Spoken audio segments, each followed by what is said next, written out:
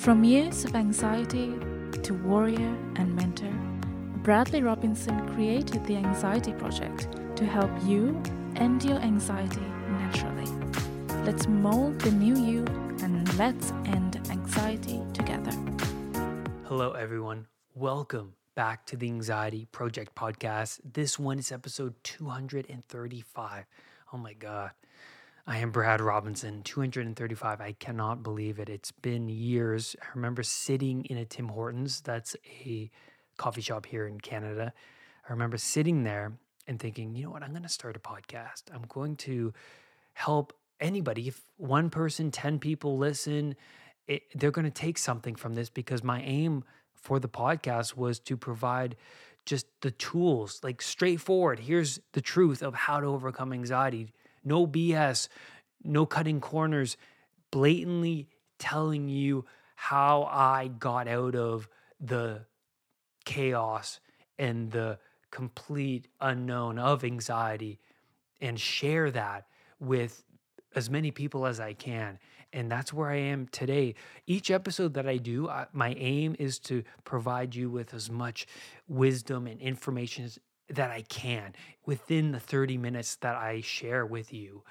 And so today we're talking about some of the wisdom. Well, I'm providing you with some great passages from amazing books that I highly recommend you check out that have really influenced my life. And that my aim with every episode is to just cram in just the truth of what's required to grow, what's required to lessen anxiety, what's required to lessen depression. And I came from generalized anxiety disorder. So if you're fairly new to the channel, first of all, welcome. And I came from generalized anxiety disorder, and there are many subcategories to generalized anxiety disorder. I'm talking about agoraphobia, so the fear of fear itself, not being able to leave my home because of the fear of being out in public and losing control and embarrassing myself in front of other people. And then the depersonalization that accompanied my anxiety, and then suffering from PTSD, and then suffering from extreme health anxiety, which involved overly obsessing over my symptoms, being hyper focused on the catastrophes around me. If somebody at a Starbucks said something about cancer, I would perk up and it would ruin my day. So that's the person I was. And then social anxiety, the list goes on. And so I became a coach because I I found passion and meaning within the suffering I was enduring and and and moving through. It became a battle against myself when I started to shrink my world down. And when I say shrink my world down, I'm not talking about agoraphobia. I'm talking about minimalizing the amount of things I was chasing every day. So minimalizing certain negative friends, or minimalizing certain habits I just know is contributing to my anxiety, minimalizing certain foods that I know is contributing to my anxiety. I noticed that there is much meaning that came from those pursuits and those sacrifices. And that actually brought an unbelievable amount of meaning into my life. I knew that life is just way more exciting than it just seemed in the past, when I was just coping, going with the flow, managing the stress and the yearning, and not really, like, I was drifting a lot in my 20s, a lot, many years of drifting. And I looking back, I just see this stagnant Brad moving around who isn't very exciting, almost like this puppet of drugs or sex or pornography, the puppet of emotions that are lurking and moving around within my older self. And then moving beyond these seemingly uncontrollable strings and urges and impulses and desires, moving past it, knowing that I have more in me than I thought, built upon this new outlook of my life. My perceptions shifted towards something that I never knew existed before. My perceptions shifted towards the unknown. That within the unknown, within what I don't know, that's where the growth lies. The adventure lurks within the unknown. And so let's explore more of this unknown today. Let's explore some of the great wisdom, some of the great passages I found enlightening within some of the great books that have really impacted me and my recovery and my growth. I want to start with with a quote from me. Being a curious explorer of oneself inevitably creates a new self. You have to explore your being. Look inwards. I was trying to grasp on to a career or a success or fame or fortune that was going to fulfill me. And then I noticed that the fulfillment came when I was sitting alone in the library, not gaining fame or fortune or success, but gaining wisdom from the books that I was reading, or gaining the structure I needed to just lessen anxiety and lessen the the rat race that was just happening all around me, especially here in the Western world. It's just go, get things done. You got to go, got to pursue this. And then for me, going down those lanes, I noticed that there has to be more to life than this. There has to be more to life than this. And so, yeah, the first book I recommend to you is Rewire Your Anxious Brain by Catherine Pittman and Elizabeth Carrel. This was one of the first books I read about anxiety, about the neuroscience of anxiety, that not only did I understand, but it opened so many different doors for me. And so the first passage I want to read to you is about the amygdala pathway. And you know the amygdala. If you don't know the amygdala, this is the emotional part of the brain. It's a very ancient part of the brain that initiates this fight, flight, or freeze response. And it's necessary to have this amygdala, well, because you need it to respond to any perceived danger. Even it needs to work reflexively. Like if you're walking down a pathway and you see something that resembles a snake on the pathway, your amygdala operates faster than your cortical pathway. And so you unconsciously jump back, not even knowing what it really is, not even rationalizing what the thing on the ground is that you jumped from. It's just this automatic reflexive response. So I want to dive into more of the amygdala in detail, and a passage here that I found so fascinating, is about the lateral nucleus within the amygdala. So the passage goes, the amygdala is divided into several sections, but we'll focus mainly on two that play essential roles in creating emotional responses, including fear and anxiety. The lateral nucleus is the part of the amygdala that receives incoming messages from the senses. It constantly scans your experiences and is at the ready to respond to any indication of danger. Like a built-in alarm system, its job is to identify any threat you see, hear, smell, or feel, and then send a danger signal. It gets its information directly from the thalamus. In fact, it receives information before the cortex does, and this is important to keep in mind. The reason the lateral nucleus gets information so fast is because the amygdala pathway is the more direct route from our senses. The amygdala is wired to respond quickly enough to save your life. Its rapid response is possible because of the shortcut in brain wiring that allows information to get to the lateral nucleus of the amygdala directly. That is so fascinating. So it responds unbelievably quick to save your life, and you don't even comprehend the fact that, well, what did you actually jump from exactly?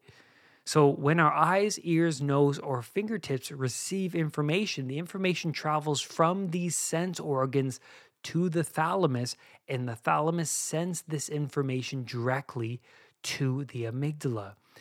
At the same time, the thalamus also sends the information to the appropriate areas of the cortex for higher level processing.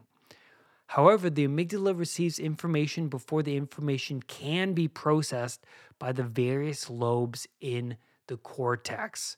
So, this means the lateral nucleus of the amygdala can react to protect you from danger before your cortex even knows what the danger is.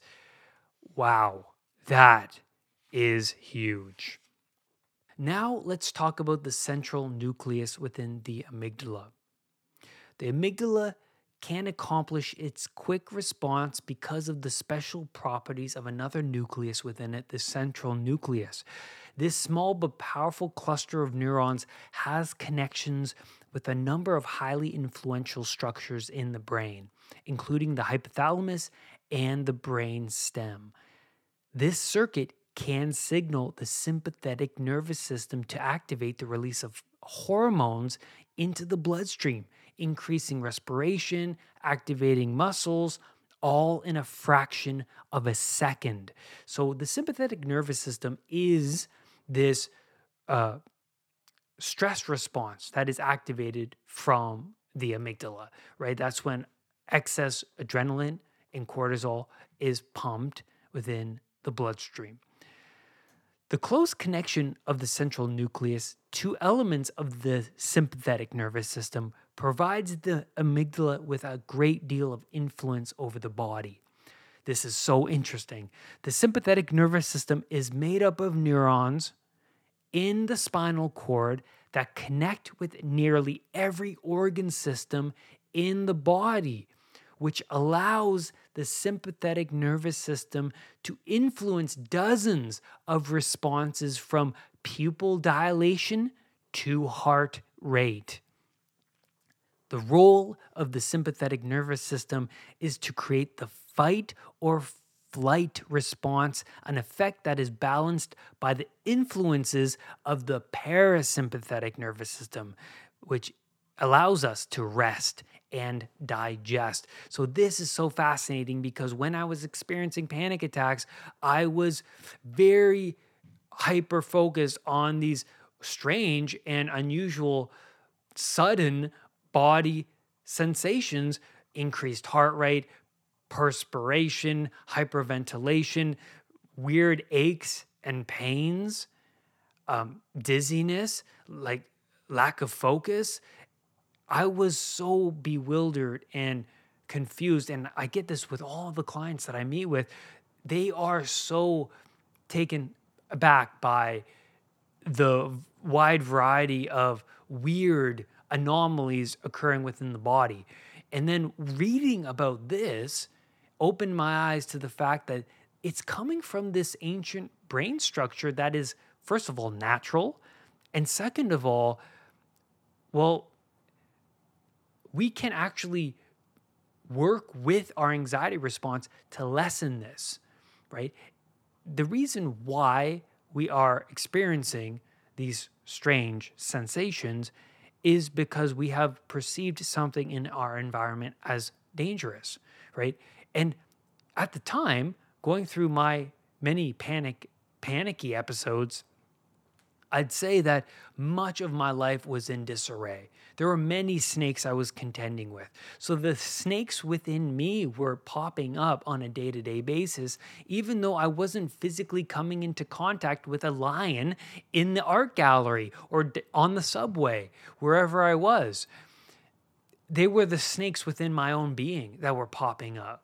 Unresolved emotion, unresolved traumas, unresolved situations, problems, concerns. I mean, if you're unemployed and if you have some serious situations going on at home and you're out at the bar and you have a panic attack, all of those snakes that are not in the bar, right? Well, they are in you, right? All those snakes at home pertaining to your relationship or pertaining to your unemployment, that's real, man. And they will pop up because those are problems that are not yet fixed. So that was huge reading about that. And then I want to go on to say that the reactions of fight or flight are the most familiar fear responses, but the amygdala can also produce another response to fear that's less recognized, freezing or becoming very still.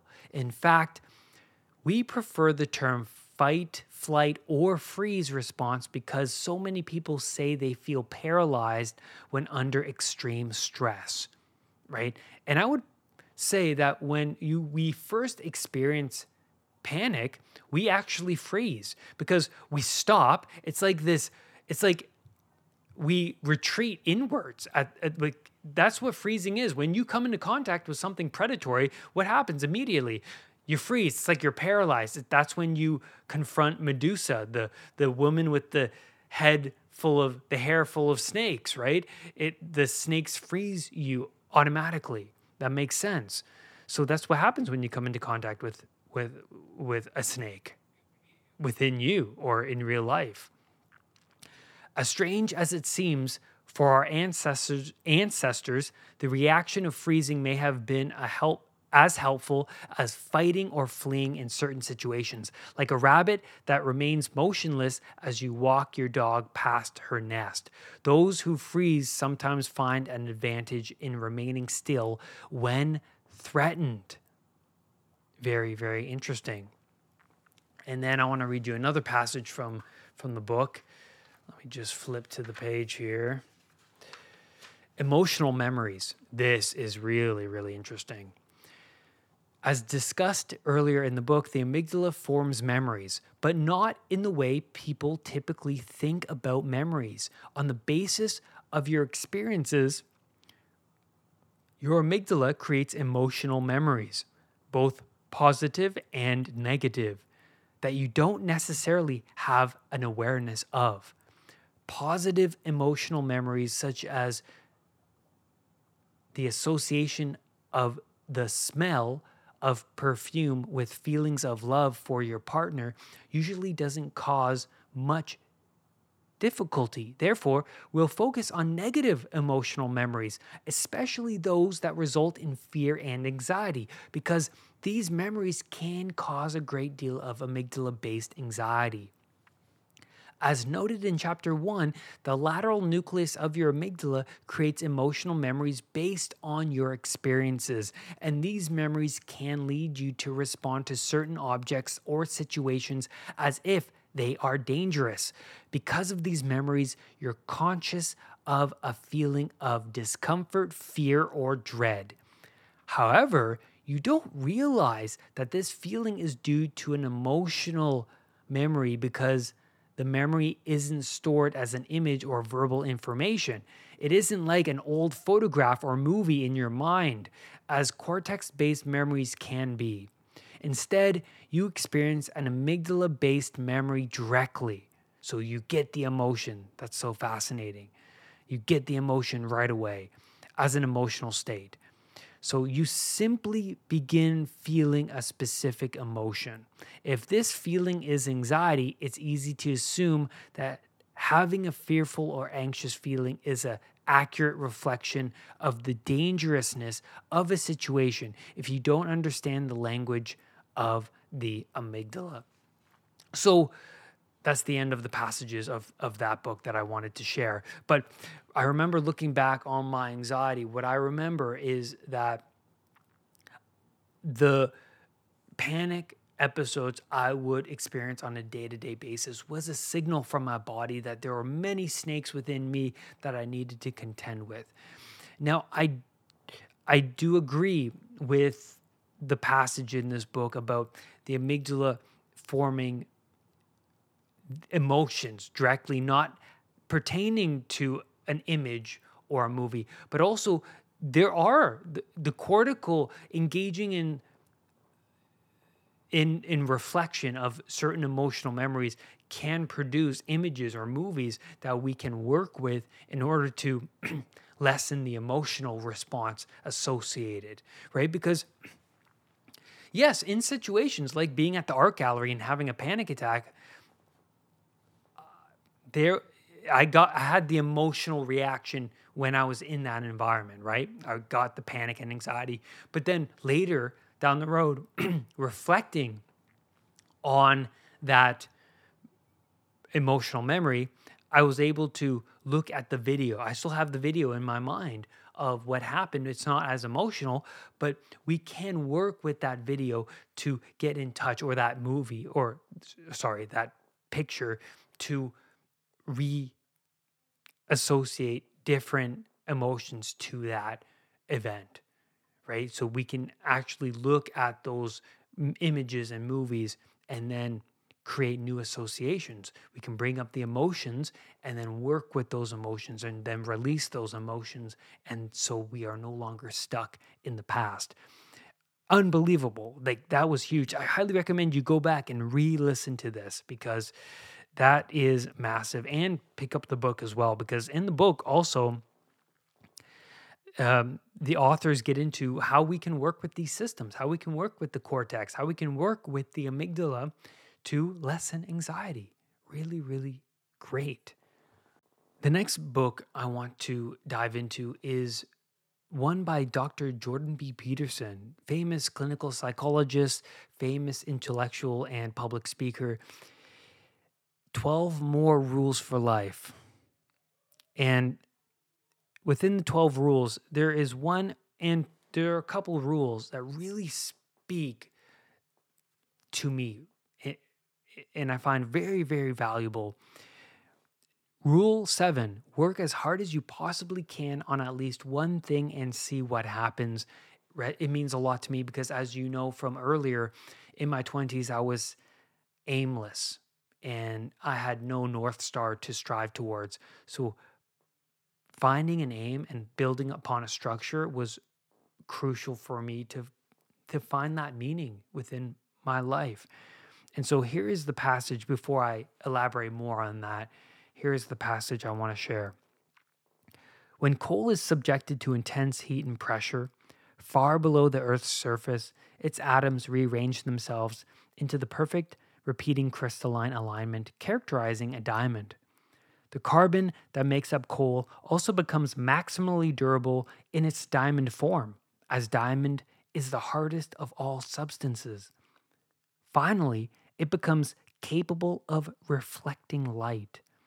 This combination of durability and glitter gives a diamond the qualities that justify its use as a symbol of value. That which is valuable is pure, properly aligned, and glitters with light. And this is true for the person just as it is for the gem. Light, of course, signifies the shining brilliance of heightened and focused consciousness. Human beings are conscious during the day when it is light. Much of that consciousness is visual and therefore dependent on light. To be illuminated or enlightened is to be exceptionally awake and aware, to attain a state of being commonly associated with divinity. To wear a diamond is to become associated with the radiance of the sun, like the king or queen whose profile is stamped on the sun-like disc of the gold coin, a near universal standard of worth. Heat and pressure transform the base matter of common coal into the crystalline perfection and rare value of the diamond. The same can be said of a person. We know that the multiple forces operating in the human soul are often not aligned with one another. We do the things we wish we would not do and do not do the things we know we should do. We want to be thin, but we sit on the couch eating Cheetos and despairing. We are directionless, confused, and paralyzed by indecision. We are pulled in all directions by temptations despite our stated will, and we waste time. We procrastinate and feel terrible about it, but we do not change. It was for such reasons that archaic people found it easy to believe that the human soul was haunted by ghosts, possessed by ancestral spirits, demons, and gods, none of whom necessarily had the best interests of the person at heart. Since the time of the psychoanalysts, these contrary forces, these obsessive and sometimes malevolent spirits have been conceptualized psychologically as impulses, emotions, or motivational states, or as complexes, which act like partial personalities united within the person by memory, but not by intent. Our neurological structure is indeed hierarchical. The powerful instinctual servants at the bottom, governing thirst, hunger, rage, sadness, elation, and lust, can easily ascend and become our masters, and just as easily wage war with one another. The resilience and strength of a united spirit is not easy to attain. A house divided against itself proverbially cannot stand. Likewise, a poorly integrated person cannot hold himself together when challenged. He loses union at the highest level of psychological organization. He loses the properly balanced admixture of properties that is another feature of the well-tempered soul and cannot hold his self together. We know this when we say, he lost it, or he just fell apart. Before he picks up the pieces and rearranges them, such a person is likely to fall prey to dominion by one or more partial personalities. This might be a spirit of rage, anxiety, or pain, leaping in to occupy the person when his temper is lost. You can see this occurring most clearly in the case of a 2-year-old having a tantrum. He has lost himself temporarily and is for the moment pure emotion. I love that because I love this chapter because it reminds me of how directionless I was and how I was consumed by the many deities, as Peterson was laying out here, of lust and all of these desires within me, and being a servant to them like a puppet, not having any control over them. And then I noticed that when my aim was to slay one of these gods that were only leading me into more of a hellish state, that's where a lot of the meaning came from, was pursuit, was through struggle, right? Suffering is where you find the meaning. Like in Viktor Frankl's book, Man's Search for Meaning, the meaning came through the suffering. You have to suffer through the gym to see results. You have to suffer through the beginning steps of meditation to see the results. And also, when I was going through anxiety recovery, actually at the beginning, finding a program, having an aim, having a structured approach, it actually, what this did for me was all the possibilities of what I could be shrunk down into this one thing that was manageable. So I worked on a program. That was my goal of the day. I'm going to go to the library today and I'm going to work on this program for me. I'm going to study this. I'm going to pursue this path of anxiety recovery.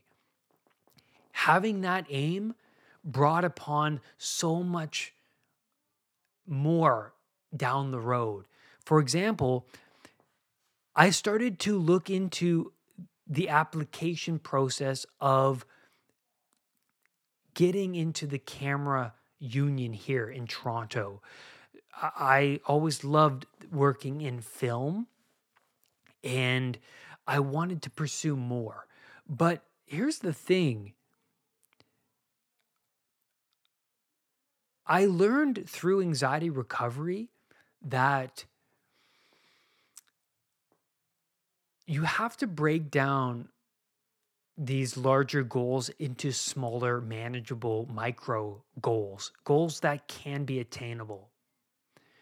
And then because I was attaining these small micro goals, I realized that I could apply this formula to getting to something I really enjoy. Because I climbed this mountain of anxiety recovery, it built upon my confidence and competence. And I realized that if I pursue my goal of getting into this union that before I would say I could never get into it. I'm not capable enough. It's too difficult, too high of a mountain. Now I thought, okay, well, if I chunk this down into manageable goals, maybe today I'll just read about the application process. Tomorrow, then I'm going to update my resume. I'm going to work on my cover letter the next day. So having small goals to attain every day built upon my competence, and it brought a lot of meaning because I had a drive. I had something to wake up to. I had somewhere to go today. And that's why I love that passage. And then also another rule I loved from 12 More Rules for Life is Rule 8. Make one room in your home as beautiful as possible. This resonates with me because, like I've said before on this podcast, if you have a messy home, that's a direct reflection of the state of your own mind. What happens when you walk into a messy room? Immediate anxiety, because there are obstacles, right? When an obstacle pops up in your way, negative emotion, right? So imagine a room being messy is consistent. It's consisting of many snakes to contend with. And there's, to contend with a snake, that requires you to expend emotional energy, right? And you don't want to do that, right? You have enough energy wasting on your anxiety or your health anxiety and all the other stuff you're contending with in the day. And when you see those snakes, you go, oh my God, look at all these snakes. But yeah, that's true. But like I said, break it down into manageable action steps. How about you clean a little bit of a corner today? And then you'll see, hey, that produced a little bit of a dopamine kick. I feel pretty good about accomplishing that. Maybe I can do more. And the energy of that dopamine will drive you into more manageable steps. And so you make one room beautiful, and then it's a reflection of it's a reflection. The beauty is a reflection. It's like when a man confronts a beautiful woman, the man is paralyzed by the beauty. The man can't comprehend what is happening within him, but the beauty of the woman brings about the inadequacies within oneself, that you could be more, that you could be more. It's like me when I watch The Rock in a movie and he's extremely ripped, right? He's so disciplined, and I can't help but feel, oh, I could do more. I could do more. When you come into contact with these great people, you just can't help but feel like I can do more. And so what I mean by the room in this sense is that when you walk into a room and it's beautifully laid out and it's proper, there's a sense of great satisfaction, as well as the room is presenting itself as a place where everything is in its right place. And there are no snakes in the garden, right? And you can take a breath and you can be like, oh, you know what? I feel pretty good about this. I feel pretty good about this space, and keep building upon it. Introduce some great works of art as well. And so that's why I love that chapter, is because beauty is absolutely important, and it requires taste. It doesn't require money. It requires taste. That's why I love the minimalism movement, because reducing all of the clutter is going to provide you with a lot of mental space, as well as physical space, especially physical space, but mental space. Keep that in mind. The next book I want to dive into is Your Brain on Porn by Gary Wilson. We're switching gears here today because I wanted to include this. I haven't included this in, I don't believe, in the series that I've done, Great Knowledge I Learned from Book series. And I'll leave a link to those episodes below so you can listen to those too. But I love this book because pornography recovery is a big thing for me, and I'm going through recovery now. I'm 4 years clean, more than 4 years clean of pornography, and I'm very, very proud of myself for climbing this mountain. It was one of the great mountains I climbed in my later 20s, and pornography was a huge influence over me for more than a decade of my life. And I used books like this one and another one called Cupid's Poisoned Arrow as a tool for me to attach reasons to why I should leave porn behind, why I should sacrifice this, and attach a lot of pain to pornography and a lot of pleasure to change. And this is a great book for me. I keep this book close to my heart because pornography recovery was an unbelievable battle for me. But anyways, I want to read this passage, and it pertains to pornography and its effects on romance. Relationships, too, are affected by porn use, which makes sense. Too much stimulation can interfere with what scientists call pair bonding or falling in love. When scientists jacked up pair bonding animals on amphetamine, the naturally monogamous animals no longer formed a preference for one partner. That's so fascinating. Artificial abnormality, intense stimulation hijacks their pair bonding machinery, leaving them just like regular promiscuous mammals in which the brain circuits for lasting bonds are muted. Let me repeat that last line there. In which the brain circuits for lasting bonds are muted. Research in humans also suggests that too much stimulation weakens pair bonds. According to a 2007 study, mere exposure to numerous sexy female images causes a man to devalue his real-life partner. He rates her lower not only on attractiveness, but also on warmth and intelligence. Also, after porn consumption, subjects of both sexes report less satisfaction with their intimate partner, including the partner's affection, appearance, sexual curiosity, and performance. And both men and women assign increased importance to sex without emotional involvement. There are now over 70 studies, most fairly recent, linking internet porn use to sexual problems, lower arousal to sexual stimuli, and reduced sexual and relationship satisfaction. In fact, in men, higher porn consumption is consistently associated with reduced enjoyment of sexual intimacy with a partner.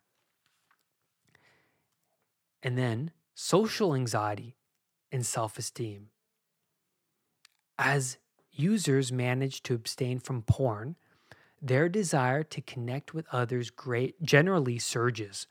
Often so does their self-esteem, their ability to look others in the eye, their sense of humor, their optimism, their attractiveness to potential mates, and so forth. Even those formerly suffering from severe social anxiety often explore new avenues for social contact, smiling and joking with work colleagues, online dating, meditation groups, joining clubs, night sports, and so forth. In some cases, it takes months, but for others, the shift is so rapid that it catches them by surprise. In his famous TED Talk, The Demise of Guys, well known psychologist Philip Zimbardo noted that arousal addiction, so porn and video games, is a major factor in the increase in social awkwardness and anxiety among digital natives. Zimbardo's hypothesis is that excessive screen time can interfere with development of normal social skills. Already, 10 studies link porn use to anxiety, with an 11th linking it to shyness. That's interesting. However, this doesn't explain the increase in confidence and extroversion after quitting or why some guys improve so quickly. In The Brain That Changes Itself, psychiatrist Norman Doidge suggests that the intense stimulation of today's porn hijacks and rewires brain real estate that would otherwise be devoted to making social ties rewarding. Real people become less rewarding.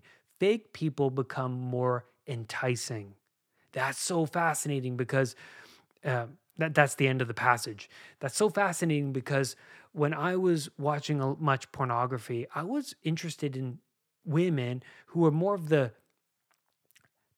Tinkerbell type, who were easygoing, who would have a few drinks and then be intimate. And I was repelled by many of the Wendy type women who were exceptionally beautiful and who wanted more of a social connection and to start a family rather than to have a good time. And that's so fascinating because when I met Maggie years ago, when I was battling this addiction, I remember thinking, well, Maggie is not the typical woman I would usually date. And oh man, I don't know if this is going to work out. And then the more I was with Maggie, the more I was separating myself from porn, I realized that the social desires increased and the desires for this fantasy hedonism was decreasing, and my desires to pursue these flings, these extravagant experiences that would fulfill my desires sexually, they were becoming less and less to the point where now they are non-existent. And now I value connection. I value honesty. I value discipline, and the list goes on and on. And you have to separate yourself from the thing that you can't seem to control and see what happens. And like rule 7 of 12 more rules for life, work as hard as you can on at least one thing and see what happens. Work hard at one thing. Pick an aim. Pick a North Star. Strive towards that thing. See what happens. And what could be more exciting than that? At the time, my life was boring. I was just doing the same patterns over and over again. But sacrificing this thing that meant so much to my ego, this was so exciting. I was like, man, imagine if I could actually progress through this, or imagine going a month without this. How would I feel? And then I thought I would feel like a new person. This is the warrior. This is the warrior path. Many people can't do this. None of my friends did this. This was all coming from within me because my life reached rock bottom to the point where I decided, you know what? It's not worth sticking to what I already know. so much of me has to burn away, and I'm willing to let that go for something new and interesting to happen. And that's where I'm going to leave you today on this podcast. Thank you, everybody, for being here, listening all the way through, because it's been a long one today, but it's been worth it, I'm sure. Please leave your reviews on Spotify. It'll help generate more presence over the podcast. I would greatly appreciate it, and that's all I ask. And I want to know what books have really impacted you, because if I haven't read it, I would want to read it. I want to read it. So please leave those below if you're listening on YouTube. And lastly, rise above anxiety. I will see you next time. Brad's Powerful Anxiety Recovery Program is now available at unpluganxiety.com. The Anxiety Project program is downloadable and puts the power of anxiety recovery in your own hands. Visit unpluganxiety.com for more details. Recovery starts now.